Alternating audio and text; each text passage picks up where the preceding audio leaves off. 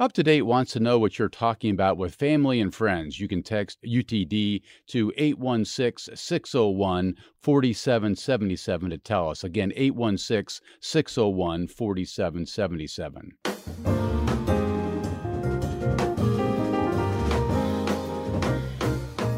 This is Up to Date on KCUR 89.3. I'm Steve Kraske. Judge Phil Journey of Sedgwick County sees domestic violence cases every day. He decided to propose a package of bills with reform measures for police and sentencing to reduce domestic violence and help victims. Judge Journey is a former state senator and municipal court judge. He joins us today to discuss what the individual bills are that he's proposing and how they'll ultimately help Sedgwick County, which is seen as ground zero in Kansas's domestic violence caseload. Judge, good to have you on the show again. Welcome back. Steve, it's great to be back too. Thank you so much for the invitation. Well, why did you introduce these bills, Judge, and why are you making this push? Well, okay, I'm a district court judge, so right now I'm doing family law. So, I've got like the divorces for about 100,000 people, paternity cases, child support enforcement, domestic violence, restraining orders. The three bills that are filed now are Senate Bills 265, 66, and 67. Mm-hmm. One has a hearing set for Monday at 10:30 in Senate Judiciary. The reason is that basically in Sedgwick County, we've had higher awareness, I think, and higher enforcement rates, particularly through Wichita Municipal Court. They've had a zero tolerance policy. These bills are intended to help victims and to help law enforcement in sorting the wheat from the chaff when they show up at the scene, and also to enhance punishment for violation of restraining orders. Mm-hmm. I'm wondering how prevalent, Judge, domestic violence is in Sedgwick County. In introducing this segment, I described the county as ground zero in Kansas's domestic violence caseload. Why is that? Well, I think part of the reason is, one, we're socially and economically quite different than the rest of the state. We're the manufacturing center for the state. We're agricultural center, production of equipment, et cetera. And so you have a different economic strata. Also, I think that we have higher enforcement rates because of zero tolerance policies, that if there's a call, there's action taken. Where you see across the state, only about half the reported incidents are actually resulting in an arrest. And then, so Sedgwick County has more arrests than the next three counties combined. But that's not necessarily because we have higher rates of violence. I think it's that we have higher and better enforcement. How about Kansas as a whole, Judge? Is it higher than surrounding states? Do you have any feel for that?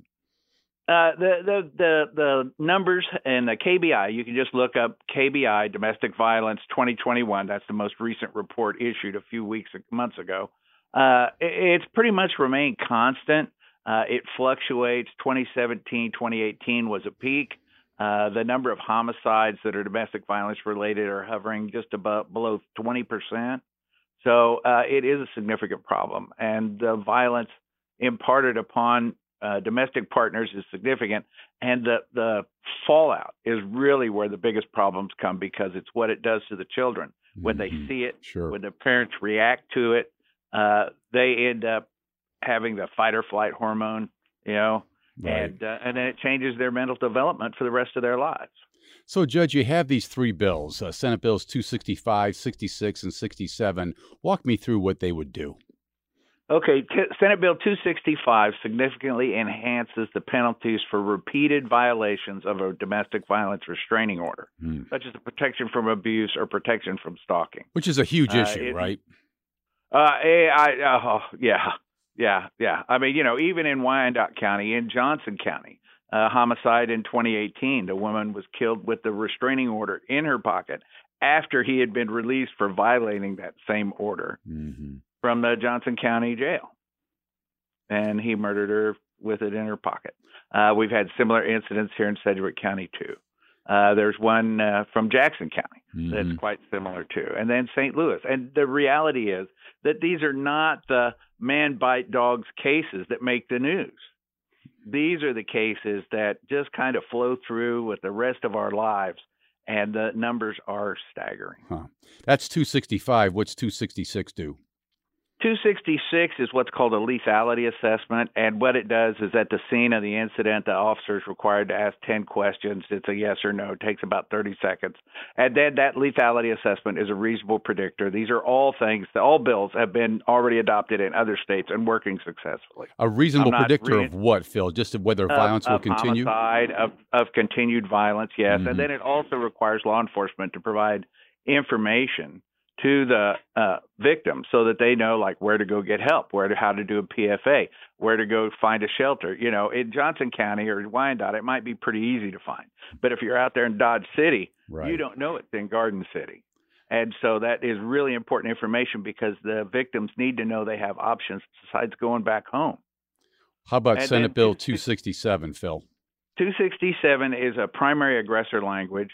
And what it basically does is what we see now in law enforcement is that, you know, law enforcement shows up at the scene. Everybody's got injuries. One may have defensive injuries. The other one may have aggressive injuries. Okay. You know, like scratches and things like that as a defensive injury. Then, but basically, you know, the police just arrest them both for domestic violence, disorderly conduct, fighting, because they don't know who's acting in self-defense. They figure the court will sort it out.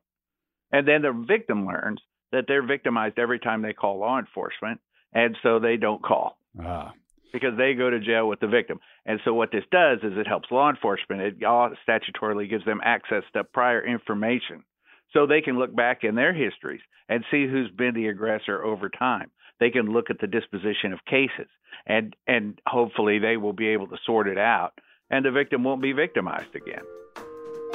We'll be back in just a minute.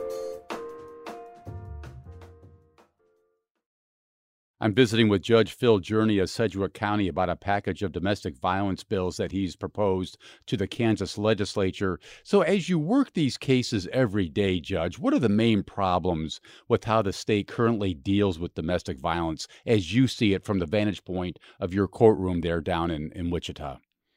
I think one of the big things we can do with this legislation is close the information loop to provide valuable information from the scene to the court. For example, to determine issues regarding bond. You know, maybe this guy needs a GPS. You know, if he's violating the restraining order, maybe we need to keep track of him. Maybe he needs pretrial services. You know, and so the judge can look at this lethality assessment and look at a preliminary report from law enforcement and make those important bonding decisions. Also, it's important as the case progresses. Often there is repeated and frequent violation of these orders. I mean, I've had cases where they're putting like GPS bugs on their cars so they can track where they are. I mean, all kinds of crazy. Well, when that happens, Judge, who tracks the car? Who has time to do that? Well, the criminal does. The offender does. The offender will put a tracker on, you know, either in their phone or I've seen lots of them where they'll bug their phone. They'll put a little app in there and then they can monitor their phone, what they're doing on the phone, look at their text, look at their Facebook, all that. They can put a GPS sender on their car and then their phone will be able to track the car, you know, like an AirTag. An Apple AirTag. You're saying the offenders do that because they want to keep track of their partners and what they're doing. Sure, they're suspicious of control. Them. Yeah, okay. It's all about control. Yeah. Sure. And these bills what you're thinking would help deal with those kinds of situations as well. Yes. Okay. Yes, absolutely. Especially for repeated violations of PFAs. Usually there's a pattern before the homicide. You know, I'm wondering, this has been a problem for a long time, not only in Kansas, but in many other states. And I'm wondering, why has it taken until 2023 for someone like you to propose these bills and hopefully perhaps see some action going forward?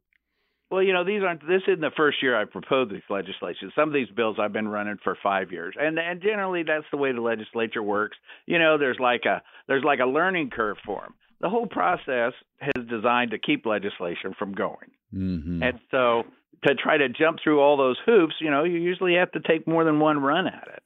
And so there's a learning curve. And once people get comfortable with it and they understand the concepts of it, then you're more likely to get through the process. So, you know, it took me 14 years to get right to carry. So, okay. You know, this isn't unusual. How confident are you that these bills will pass this year then? I think they have a good likelihood. I was fortunate that I had cooperation from Senator McGinn, and we got them filed through Ways and Means, so I'm not bound by the calendar. So, they will stay alive this year and next. You have to get it through two committees. You have to, unless you go an alternate route, you have to get it through two floors, and you have to get it on the governor's desk. And so I expect that I would not have an issue with this bill. I expect the governor would sign them. I haven't had that conversation with her yet. Mm-hmm. But they're good legislation. They're enacted by other states. They're working very well, and they're helping reduce the violent crime. You're proposing it's hard to prove a negative. You're proposing in these bills, Judge, something called staggered sentencing. What is that, and what are the benefits to it? Sure. Okay, that one's still in drafting because I'm trying to get a couple changes in it to make it a little more palatable for the courts. But essentially, one problem that we have in both substance abuse cases, like DUIs or drug abuse, and domestic violence, is getting them to go to treatment. If you have this big, long mandatory sentence and, you don't have room at the end in the jail, you put them on house arrest, that costs them a ton of money. And, would we rather them spend the money on house arrest, or would we rather have them spend the money on treatment? I think treatment's a better option. And so, while, for example, on a third offense, misdemeanor domestic violence, and a third offense DUI, they are called felonies, but they're only punishable by 12 months. And they have a mandatory minimum of 90 days. What staggered sentencing does is it gives the judge an option to change that sentence to make them just serve 30 days. And then if they're doing everything they're supposed to in the probation, halfway through, he can stay that second 30-day period. And if they do everything they're supposed to and get it all paid off and don't have any violations, the judge can stay that last 30-day sentence. And so we get that behavior modification not by a stick, but by a carrot. Because it make it in their interest to do these things that they're generally resistant to. Because they go, I don't have the money to go to treatment. I don't have the money for this or whatever, and they're struggling. People are struggling. I see people struggling every day. And anything we can do to make it easier for them to get the help they need in the long run will save the state money and victims the tragedy that could occur. Judge, what does the treatment look like? What kind of treatment are you talking about here? Okay, for DUI it's obvious, but for domestic violence cases, there's a process called BIP, a batter's intervention, and so they do an assessment, and it's a long-term program. They generally last between 4 and 8 months, depending on the offender's progress. The offender learns, for example, the consequences of their acts, because most of the time they have no idea what's going on. They're just worried about that moment, where someone did something that upset them. And so they don't understand how it affects their children or how it affects their relationship or their spouse.